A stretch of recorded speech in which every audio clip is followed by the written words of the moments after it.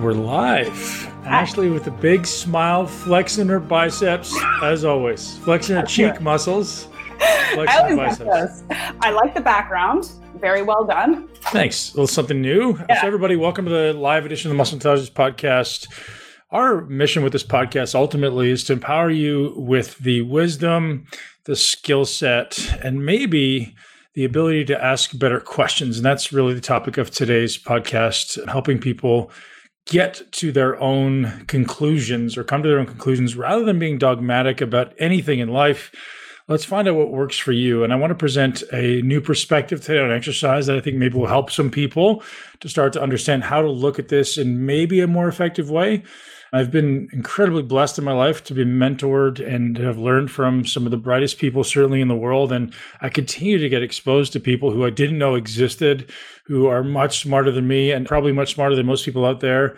It's such an honor to be able to learn. And every time I learn something new, I'm taking it in, seeing how it fits, seeing how it applies, seeing how I can offer some perspective to the listeners, and then obviously applying it to my life in any way I can. So that's kind of giving you guys a context of today.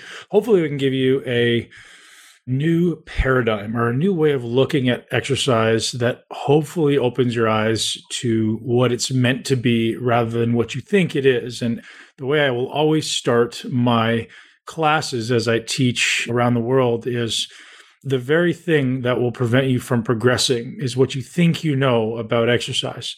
So rather than dogmatically attaching to what you think you know, I suggest that everyone think.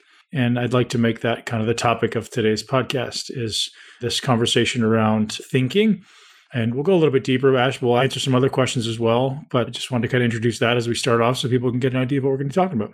Yeah. Forgive me if my leading question to this is too generic, but maybe it's just a way to start framing this conversation, because I definitely think that this is the basis of so much of what you teach, and obviously very important. It's kind of the first step before you get into any details.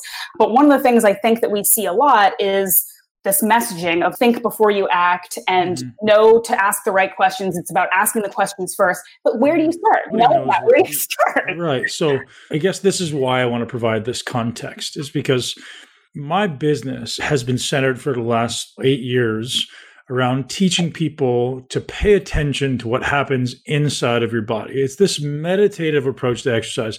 And that sounds esoteric or maybe even turning people off of what I teach.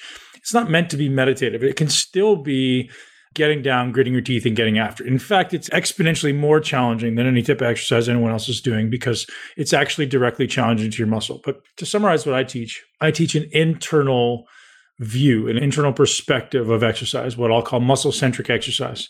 Whereas most people are paying attention to what's happening outside of their body. They're paying attention to the exercises. So what I want to present today as a jumping off paradigm for people is this reality that exercise exists inside of the body and outside of the body. And it's the marriage of those two that will ultimately allow you to start to understand exercise. So what's happening inside of your body? It's this orchestration of muscle contraction that happens in response to resistance. So every movement that happens is a result of some type of resistance, ultimately, right? If it's our feet applying resistance against the ground, against friction, or whatever that movement happens to be, it's our muscles responding to resistance. And our bodies have a varying ability to produce force against resistance. So depending on the position your body's in, a squat, a bench press, a deadlift, a bicep curl, shooting a basketball, whatever it is, you're trying to create a position of ultimate leverage that allows you to move resistance, allows you to move these loads that we're subjecting our body to. So that's the internal world, right? So we have this internal muscular reality. So if you could strip away all of your skin and your fat, you see these muscles that exist, and each of them has a line of pull, and each of them has a function and multiple functions. And depending on the position they start in, they can apply a different function. So that's the internal reality. And then outside of the body, you have all of these implements of resistance. And those are what we call exercises. And the ideal scenario for exercise is for the external reality or the external mechanism, so the exercise, to perfectly match the internal reality. So what that means is I want to have the ability to create an exercise that in some way perfectly matches what my body is capable of doing as far as force production. So I want it to be hard where I'm strong and light where I'm weak, ultimately, right? Or I want it to match in some way as I progress through a set to match my body's ability to generate force, which obviously changes every single rep. How I am on the first rep is not how I am the 5th or the 8th or the 12th, because that changes. So my ability to produce force also changes with fatigue. So there's all these different things to consider. And I think if people can start to conceptualize, there's an internal reality of exercise and there's an external reality of exercise. Internal being my muscles' ability to contract, how they contract from each position, and ultimately trying to make certain ones contract in different proportions to the other one. And then an exercise that overlaps on top of that, that in an ideal world matches what my body is capable of doing or challenges my body in a way that's most appropriate and most efficient, most effective, meaning if my muscles, as I say, just to reiterate, as my muscle's strong here, I want a good amount of resistance there. I want a ton of resistance. But as my muscle loses its ability to contract or gets weaker, whether that be from leverage or simply time and fatigue, well, I want that resistance to change. And that's what exercise should be. And I think as an exercise professional, most people don't get that. They don't see that there's an internal and external reality. They're just trying to figure out a way to hammer these two things together like monkeys in a cage trying to work out a problem ultimately. Mm-hmm. It's just never really been explained in that way, at least not that I've heard. And I've had the beautiful privilege to spend the last few days with Tom Purvis. And I don't know that he said this directly, but this is kind of what I've extrapolated from listening to him speak. He's really an expert when it comes to looking at exercise, looking at the machines and the bars and the forces and all the physics that happens outside of the body. It's all physics, right? Exercise is physics. And I know people don't want to hear that, but it is. And then the inside of the body is ultimately physics also, right? It's the mechanics of movement, which is ultimately also physics. But you have these two different realities. And again, that may be helpful. Ash, you can tell me, I don't know if that's kind of a helpful paradigm or helpful thing to think about. But so many people forget about the inside and they just focus on the outside. Like, I want more reps and I want more weight and I want more load and whatever, the volume and all these other nonsense things that are useful, but only useful if you first apply proper skill to these external forces, right? So just doing something for the sake of doing it does not necessarily yield results. It will yield a result, but maybe not the result that you're after. So what are some of the common mistakes people make, right? Well, doing things incorrectly is certainly going to lead to muscular imbalance. It's certainly going to lead to injuries. It's going to lead to joint pain.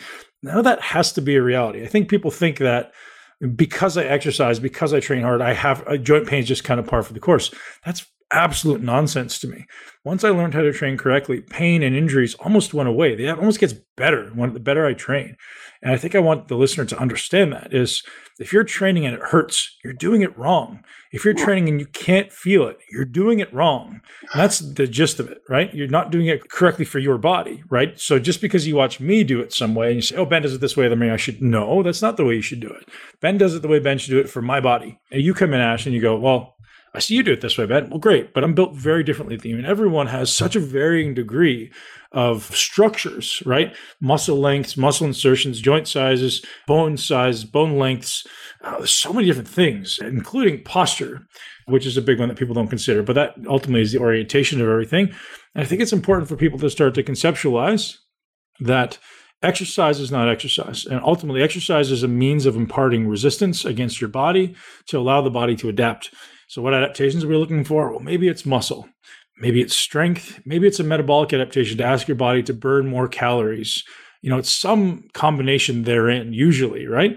So how then do we subject our body to a different amplitude, a different duration, or maybe a different density of stimulus? And which of those will impart the greatest or the most appropriate result to fit my goal? I don't know if that's convoluted or complex, Ash, but you can tell me if there's something you want me to pull out. Yeah, I'm following. One of the things that's coming up as you're speaking about this stuff, and this is something that I can personally attest to having worked out with you at your gym and going through a muscle camp, is that often to really kind of understand this concept of it's not about how much weight you're lifting, it's about the muscle contraction. It's about, moving your body through space and feeling that contraction. That usually results in people lifting way less weight than they're used to and having to really ditch their ego a little bit. Well, why, right?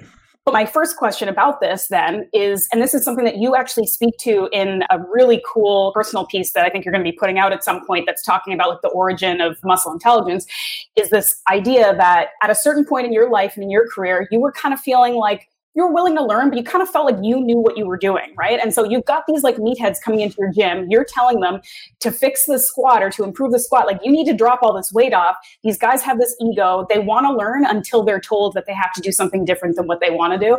So if we're going back to this learning how to learn, asking the right questions, being open and willing to receive coaching and new experiences, how do you get through to these people who they say they're into it until the time comes when you have to strip off the weight and you have to start from scratch and start from the beginning, which is something I think you do a lot with people. Yeah, I think people attach to how much weight they lift. Like, that's their badge of honor, right? Like, oh, I squat this much. But the answer, I mean, in muscle building, that's completely irrelevant. And my attachment then is not to how much weight you lift, but maybe how much you challenge a muscle. And that's a very different thing. So when you take away someone's momentum and you take away the bounce and you actually make them use the weight they're able of contracting with, it's a very different game. So that's really what it's about, is removing those opportunities for momentum. So what the body is naturally meant to do is make it easy. It's meant to cheat. Your body's looking to be the most efficient it can, expend the least amount of calories, and ultimately use the least amount of energy, right? Mm-hmm. So your body's finding every way it can to cheat. Your body wants to use as many muscles as it can and do the least amount of work. And that's what we've designed to do. So unless you learn to become aware consciously in the moment of what actually is working, and provided you're trying to train a particular muscle, is that muscle actually the thing working? It's effectively, I don't want to say useless, but it's really working against you. So most of these paradigms around how much muscle people can build in a year or a month or however long is based around absolutely abysmal skill. Terrible. It's almost comically incorrect, right? Yet people think, oh, I have a hard time building muscle. No, you don't. You just don't do it correctly. And that goes all the way up to every level of athlete, right? I work with pro bodybuilders and they come in, oh, this is my weak body part. And I'll speak to that in a second too, this weak versus strong body parts, which I wrote about in that document. So some body parts for some athletes are just going to develop, right? Some people play basketball really well and they don't know why. They just get good at it. They just do it. They're good, right? They're good right from the time they pick it up. Whereas other things, like, I'm not so good at that. Well, why? Well, there's genetic predispositions based on the structure of your body, based on the nervous system. That was how I discovered this stuff, is I had these glaring strengths and these glaring weaknesses, and I didn't think I could ever build my weaknesses until I learned how to do this stuff correctly. And you're like, oh, I can build it all. Like, it's all the same muscle fiber, right? So once you learn, it's not just about arbitrarily going in there and working hard, which will lend to your strengths. You're always going to pick exercise that fit you well or feel well, but chances are you're going to avoid things you're not good at, or maybe the things that you don't feel well. But that doesn't mean you can't build those things. That just means you haven't learned how to do them yet. So I think that's maybe where this disconnect comes from, is weight is completely relevant at some point. But the metaphor I always use is like dribbling a basketball. And Tom used the metaphor of swimming. And I think that's perfect. It's like, Ash, you've never swum before. Let's go jump in the ocean at the deepest depths. And if you get in trouble, don't worry about it. Just swim harder. What? That doesn't work. You got to learn some technique. You got to learn how to keep yourself afloat first. Mm-hmm. Otherwise, you're going to be in trouble. And the consequences are higher, right? So when you're a beginner and you jump into the shallow waters, the consequences are very low because your ability to produce force is very low. But the stronger you get in exercise, the bigger your engine, the more horsepower you have, the bigger the consequences. And that's usually why people get into this paradigm in exercise. Is the first 5 years of exercise, your ability to produce force is minimal. So you can train like a monkey and not ultimately see any negative effects. Okay. Sorry, I'm just going to clarify the word monkey because I say that and people think I'm being insulting. It's not. It's monkey see, monkey do, right? Maybe it's a little insulting, but it's tongue in cheek. But you think monkeys are, but yeah. Yeah, monkeys are very cute, but they all just follow each other mindlessly, right? There's no thinking. It's like, oh, that monkey sees it, I'm going to do this one. Okay, well, how about we actually stop and use our prefrontal cortex like we should? The advanced Homo sapiens that we are. Okay, I have a practical question for you, and correct me if I'm not on the right track here, but one of the things I think you mention is within any movement, most people will find that they have weaker and stronger parts of that movement because of muscles that they can contract or not. Well, every movement has a part that's strong and a part that's weak, just relative to your body's ability to produce force being variable based on leverage, right? If a weight is very close to you, it's going to be very different than if a weight's further away from you. Okay. So my question is, if we're looking again at the example of a squat, right? And say for me, at the bottom of the squat, I'm weak because my knees are kind of coming in, or I can't recruit my glutes to produce force to come back up or whatever. I've got that noticeable weak part of my squat. And you've, I believe, said in the past that there are ways to make the part where you're stronger, or the part where you're weak less heavy or something, so that you can do it properly, right? So you can work on the skill acquisition before you worry. So what are some practical ways to do that? So if I'm squatting and I've got a barbell or I've got dumbbells or something, and I know I'm weak in that bottom position, what are some practical things I can do? Well, that's a perfect question asked. So thank you. If we kind of dissect that, we say, well, the inside of your body at the bottom of the squat is weak, right? So the muscles have a poor ability to generate force there for you. And it's also mechanically most difficult because you're furthest away from your center of mass. So you got kind of two things working against you there. So effectively then, you'd want the resistance to be lightest at the bottom. And then as you ascend to the top, you want it to be heavier. Well, a barbell doesn't do that, right? Obviously, a barbell or a typical dumbbell or whatever it happens to be is the exact opposite of that. It's going to be heaviest at the bottom because of distance and least at the top. So how would we then find a load that's appropriate, that challenges the bottom, and then ascendingly gets heavier as you go up? Well, you need to pick a weight that you can control at the bottom, whatever that may be. Maybe it's the bar, maybe it's your body weight. And in that case, in the squat, you can look at using something like accommodating resistance, which would be a band or a chain or something that increases as you go up. And that would be the only way to do that without machines, is to create some type of accommodating resistance. Now, every exercise should have that thought process. It's called a resistance profile. Right. So the profile of the resistance, so a resistance, a dumbbell, a machine, a cable, it has a varying resistance against your body. So at certain parts, it's hard, certain parts it's light, and oftentimes it's some type of semblance of a curve. So we want that to effectively match what our body is capable of doing, which is coming back exactly what I said in the beginning. We have to learn what my body is capable of on the inside and match that to what we're doing on the outside. Now, that's certainly maybe more complex than the average person needs to think about it, right? Or is going to think about it. It's certainly what every personal trainer in the world should understand, but do not. Of the personal trainers I've met in the last 10 years, there's probably a handful that actually understands that. And for any of the coaches out there who want to understand, this is the stuff that I teach, but way above me is Tom Purvis, who now has an amazing website with amazing resources. Exerciseprofessional.com is Tom's website. And he goes super deep. So the way I see it is I'm very much into the application, right? So I'm trying to teach you how to apply this so you can get better now.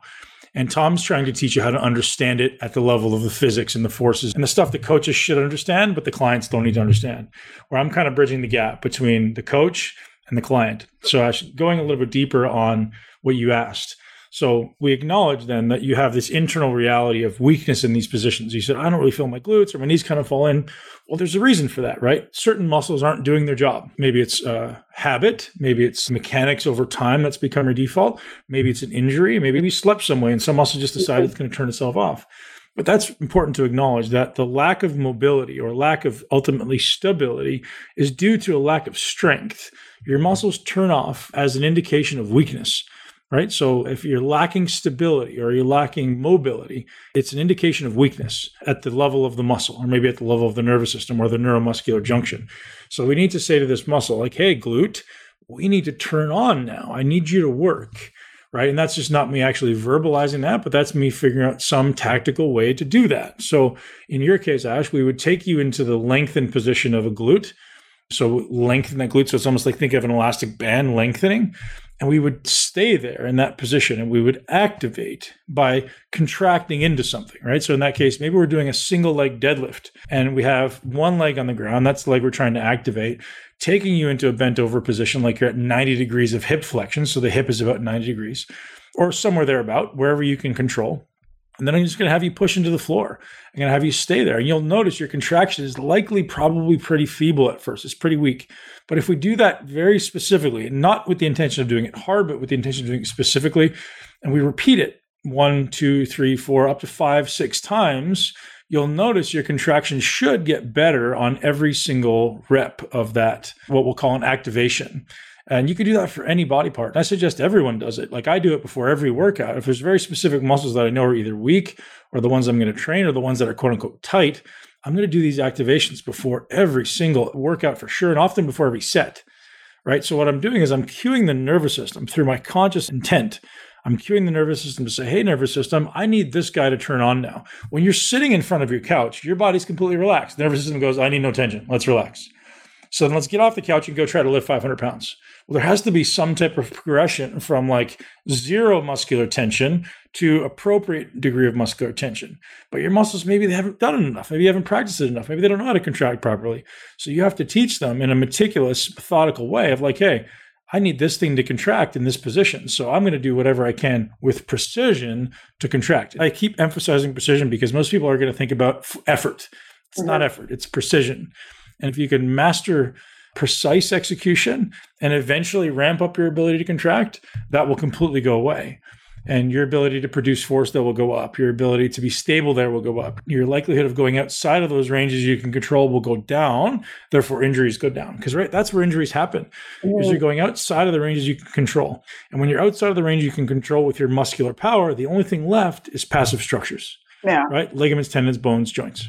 Yeah, it seems like effort without precision is what creates the injuries, because you can put all kinds of effort into something, but if you're doing it wrong, you're going to hurt yourself. Yeah, one of the taglines I often jokingly use is like, before 30, you train with your balls, and after 30, you train with your brains. And that's only half joking, is like most people before 30, and that's not guys, girls, it's everyone. It's because before 30, you can get away with everything. Again, subjective number, it could be 28, could be 35, I don't know, depending on how hard you want to push.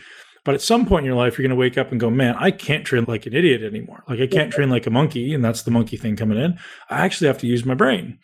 And that's where we enter the equation. Like, hey, this is how you get this stuff to not hurt. This is how you can actually build muscle and not have plateaus. What? No plateaus in muscle building? Correct. Muscle plateaus are absolute bullshit.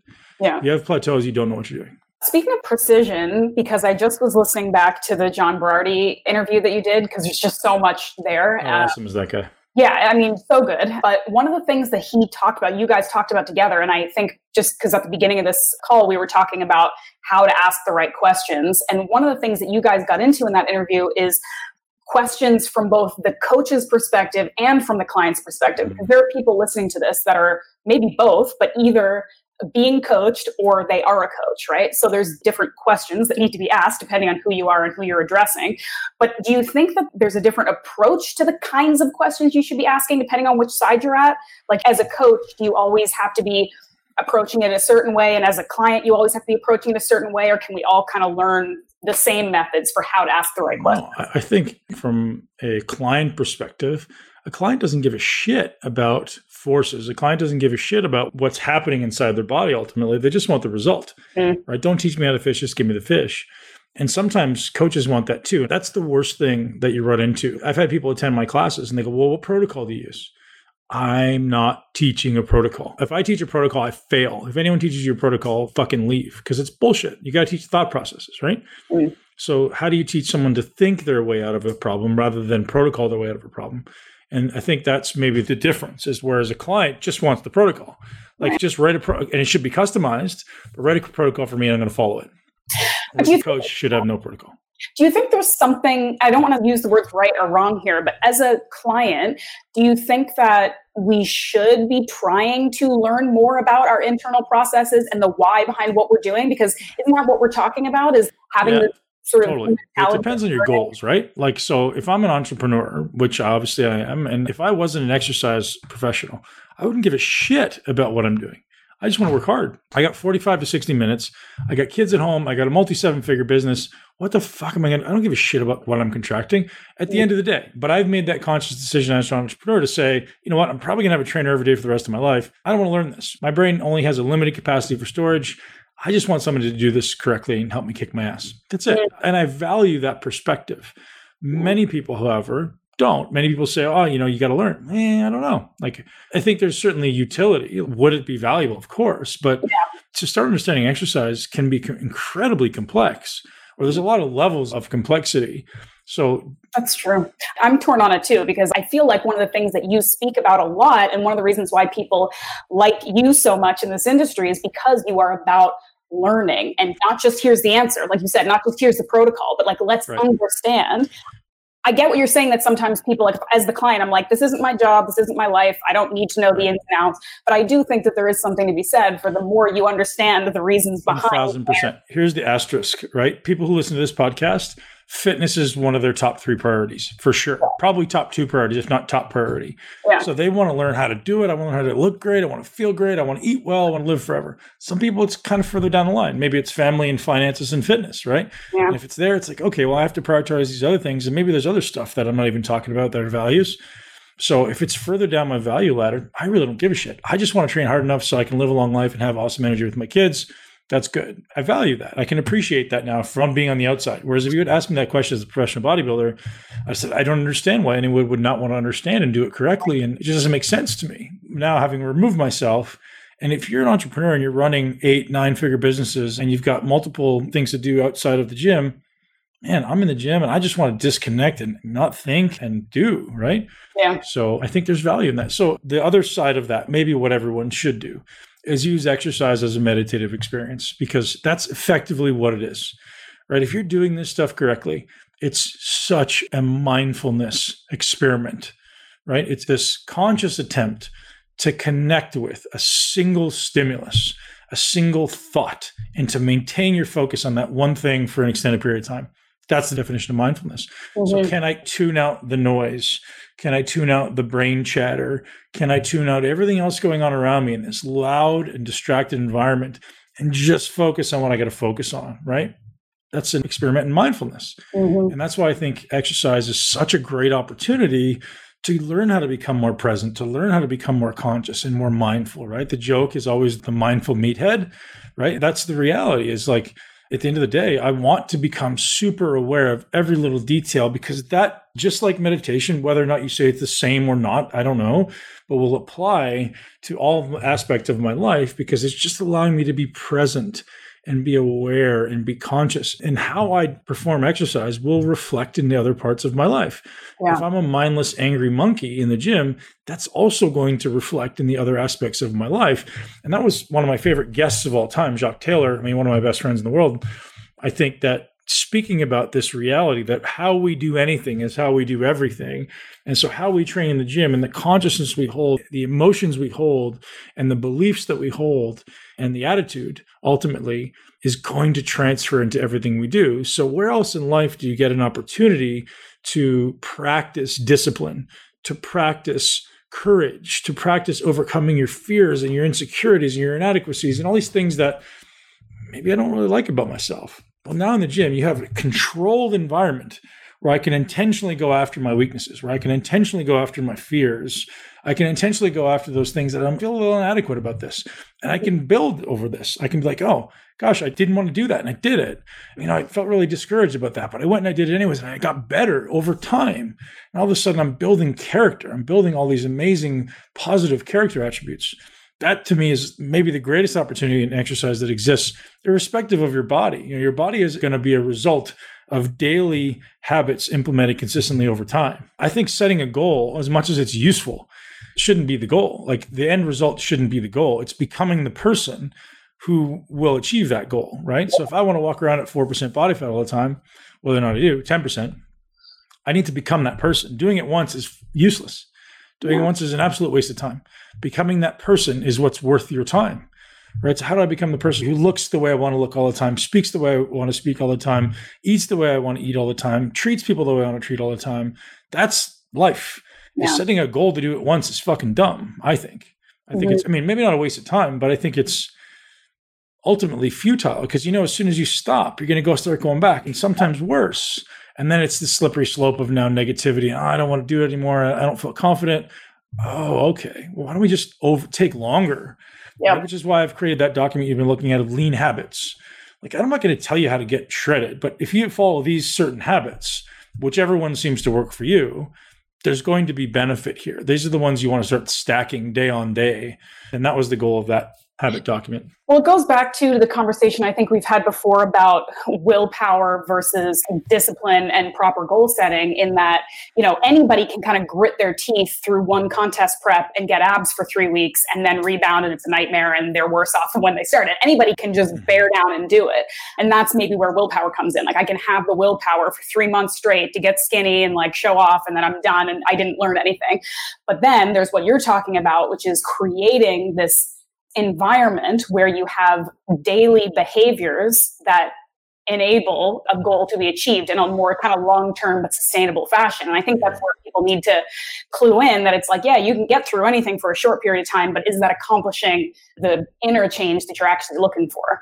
Yeah, it needs to be a change. You said so many brilliant things in there, Ash. So inner change is the change to your identity, your personal identity, right? Your beliefs about who you are, your beliefs about what your reality is, what the world looks like. That's what shapes your external reality. And people don't often stop to think about that. Who do I believe I am at the most unconscious level, the level I'm not thinking about, right? What is my unconscious identity? Where do I think that I came from? What do I think my genetics are? What do I think my family, how do they influence me, or how did they influence me?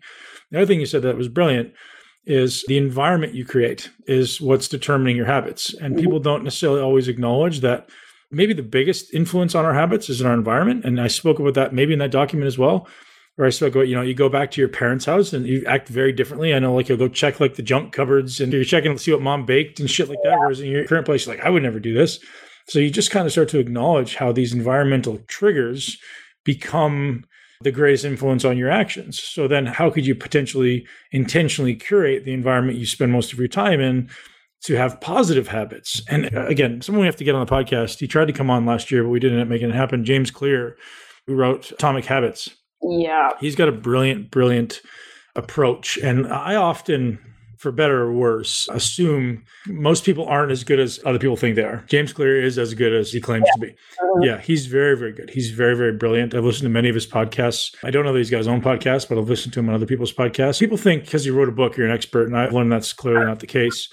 But his book, Atomic Habits, is one that I suggest everyone read. It's one of the top on my list of the mentor group, along with a number of other ones. But that one, he did a really good job. And BJ Fogg, who I don't know if we connected with, but BJ Fogg is Tiny Habits.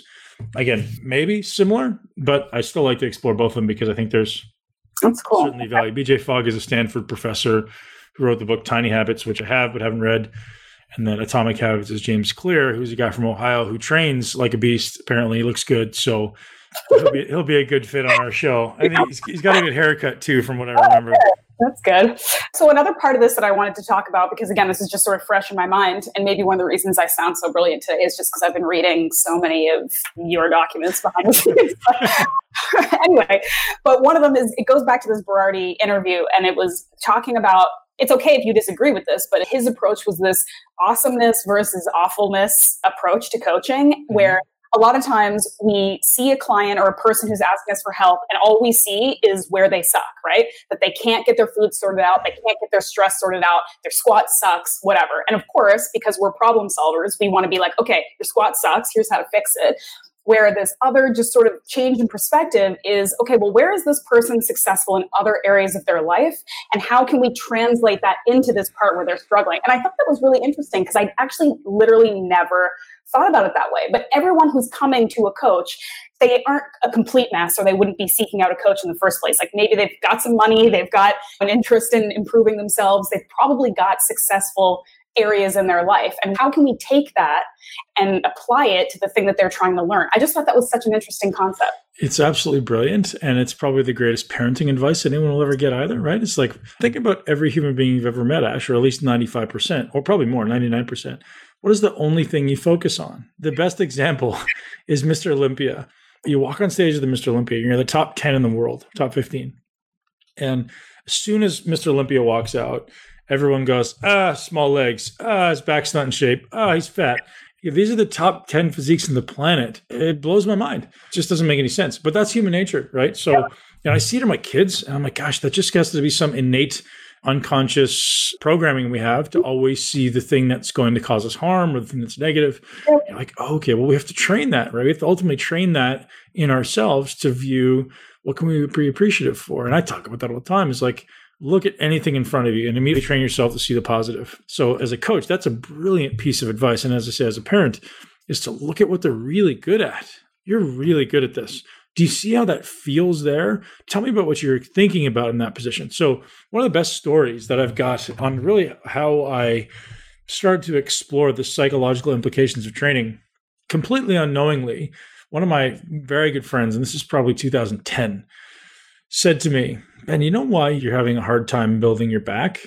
I said, "No, why?" He said, because of the attitude you bring into the gym when you're training your back. Do you ever notice that it's extremely different than when you train your legs? And a bell went off in my head. And I go, so I was very driven. And if I wasn't doing things well, I'd get angry with myself. And I would train my back and I wouldn't feel it really well. So I would stop a set early or be distracted. And I get pissed off. So my training performance would then suffer. Whereas when I was training legs, as you can imagine, I was confident, I was happy, I was feeling the reward of like always pushing so hard, and I was destroying everybody. 2 training partners, one for the first hour, one for the, like that kind of stuff. And I was just crushing everybody. And I would feel so on top of the world through the workout. Even before I came in the workout, my body was getting the dopamine before I did the thing, right? Before I did the activity to get the dopamine, I was getting the dopamine response. Whereas with the back training, I was getting the noradrenaline, the stress response before I jumped into the actual thing. So that psychological attachment, I was like, God, that's brilliant. At the time, I didn't know the neurochemistry of it, but now looking back on it, you're like, okay, cortisol and norepinephrine, your body doesn't want to learn. Your body literally shuts off the hippocampus' ability to learn. Whereas you get dopamine, your body's just chasing that learning, you're getting better and better and better.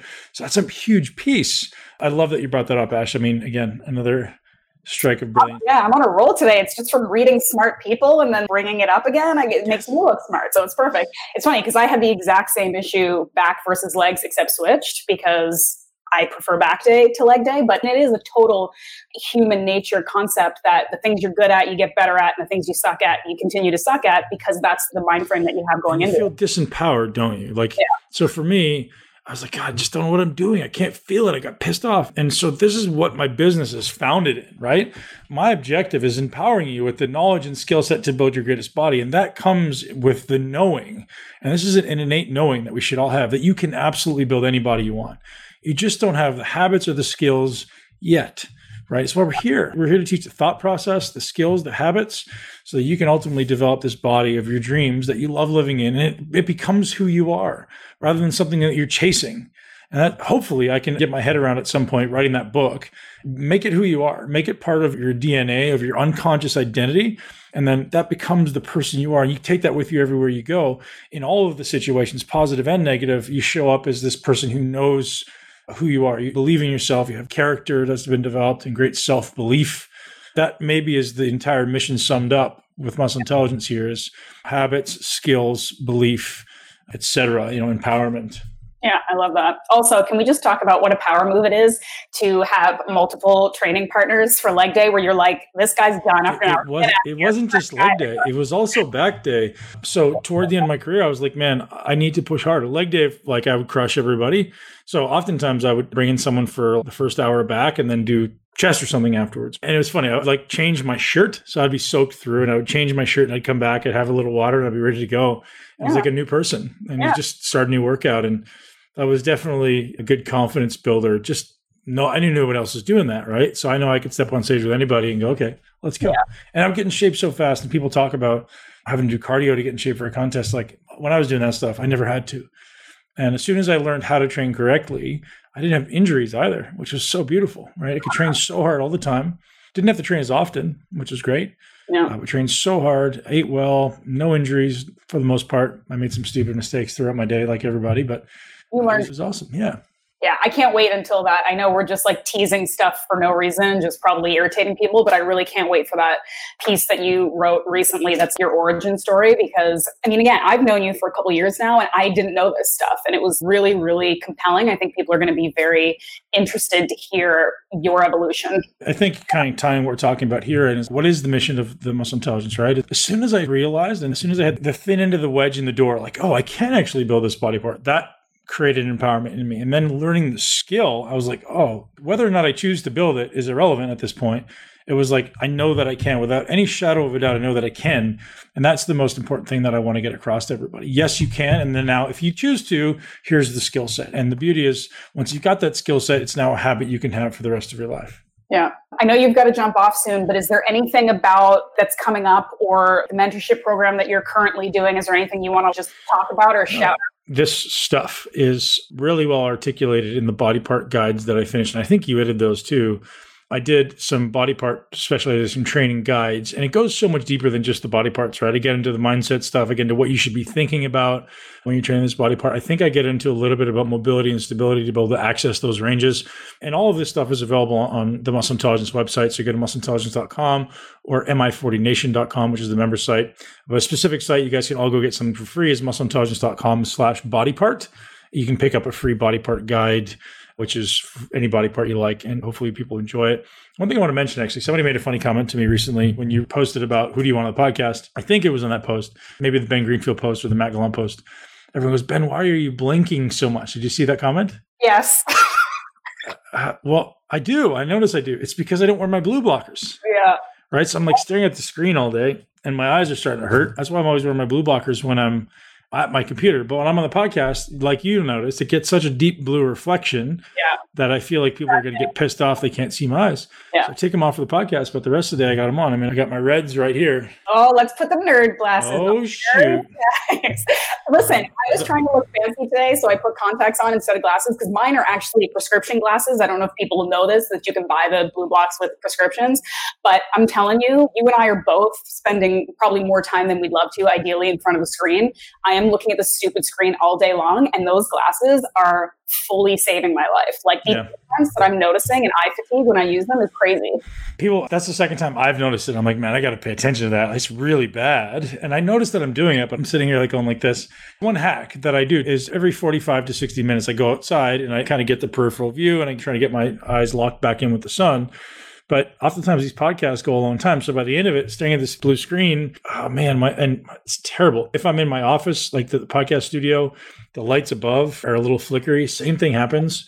Yeah. So blue blockers tend to save my vision. And again, I don't know what the long-term implications are if it's bad, but it certainly looks silly. And my eyes always hurt at the end of it. They're always red and stuff from sitting at the... I would imagine it can't be good. I mean, I think that's part of the reason why I'm nearsighted is because I read so much as a kid, #nerdlife, but I was constantly staring at something this close, and that made it so that the muscles that were enabled me to see far away are no longer there. So another hack that I have is if you're somebody who's staring at a screen all day, like you said, if you can go like every half hour, 45 minutes, go outside, but also just taking breaks every 10 minutes or so to literally look away and stare at something far away, then stare at something close, then stare at something medium, just to give your eyes that variety, I think is really important too. Yeah. Blue Box is also going to be the sponsor of our podcast today. So shout out to Blue Box for always being there for us to protect us, to give us stylish looking glasses that save our eyes. So Blue Box, BLUBLOX.com/muscle will save you 15%.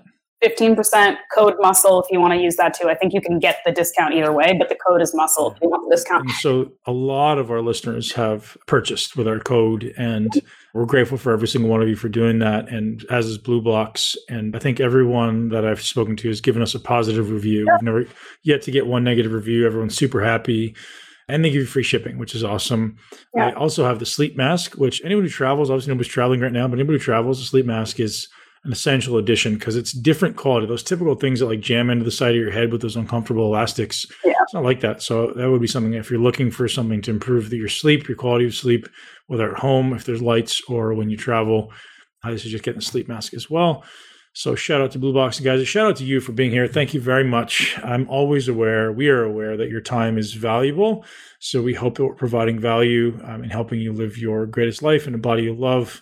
Ultimately, the wisdom and the confidence to know that you can build the body you love, and it's not going to be an overnight process. Anyone selling an overnight process is ultimately selling you, I wouldn't say they're selling you a dream, but maybe not something you should aspire to anyways. Aim to become the type of person who has the body of your dreams rather than achieving it once and then being stressed about not being able to maintain that standard forever. Create a standard that is who you are at your identity, at your core. Guys, thank you very much for being here. Ash, thank you for being here. Have a wonderful day, guys. And we'll talk to you soon. Thank you so much for tuning into Muscle Intelligence. If you enjoyed today's episode, please be sure to share it with at least one person you know. Make sure you're subscribed so you never miss an episode. This podcast is for information purposes only. The statements and views on this podcast are not medical advice. This podcast, including Ben Pakulski and the producers, disclaim responsibility for any possible adverse effects from the use of information contained herein. Opinions of guests are their own, and this podcast does not endorse or accept responsibility for statements made by guests. This podcast does not make any representations or warranties about guest qualifications or credibility. This podcast may contain paid endorsements or advertisements for products or services. Individuals on this podcast may have a direct or indirect financial interest in products or services referred to herein. If you think you have a medical problem, consult a licensed physician.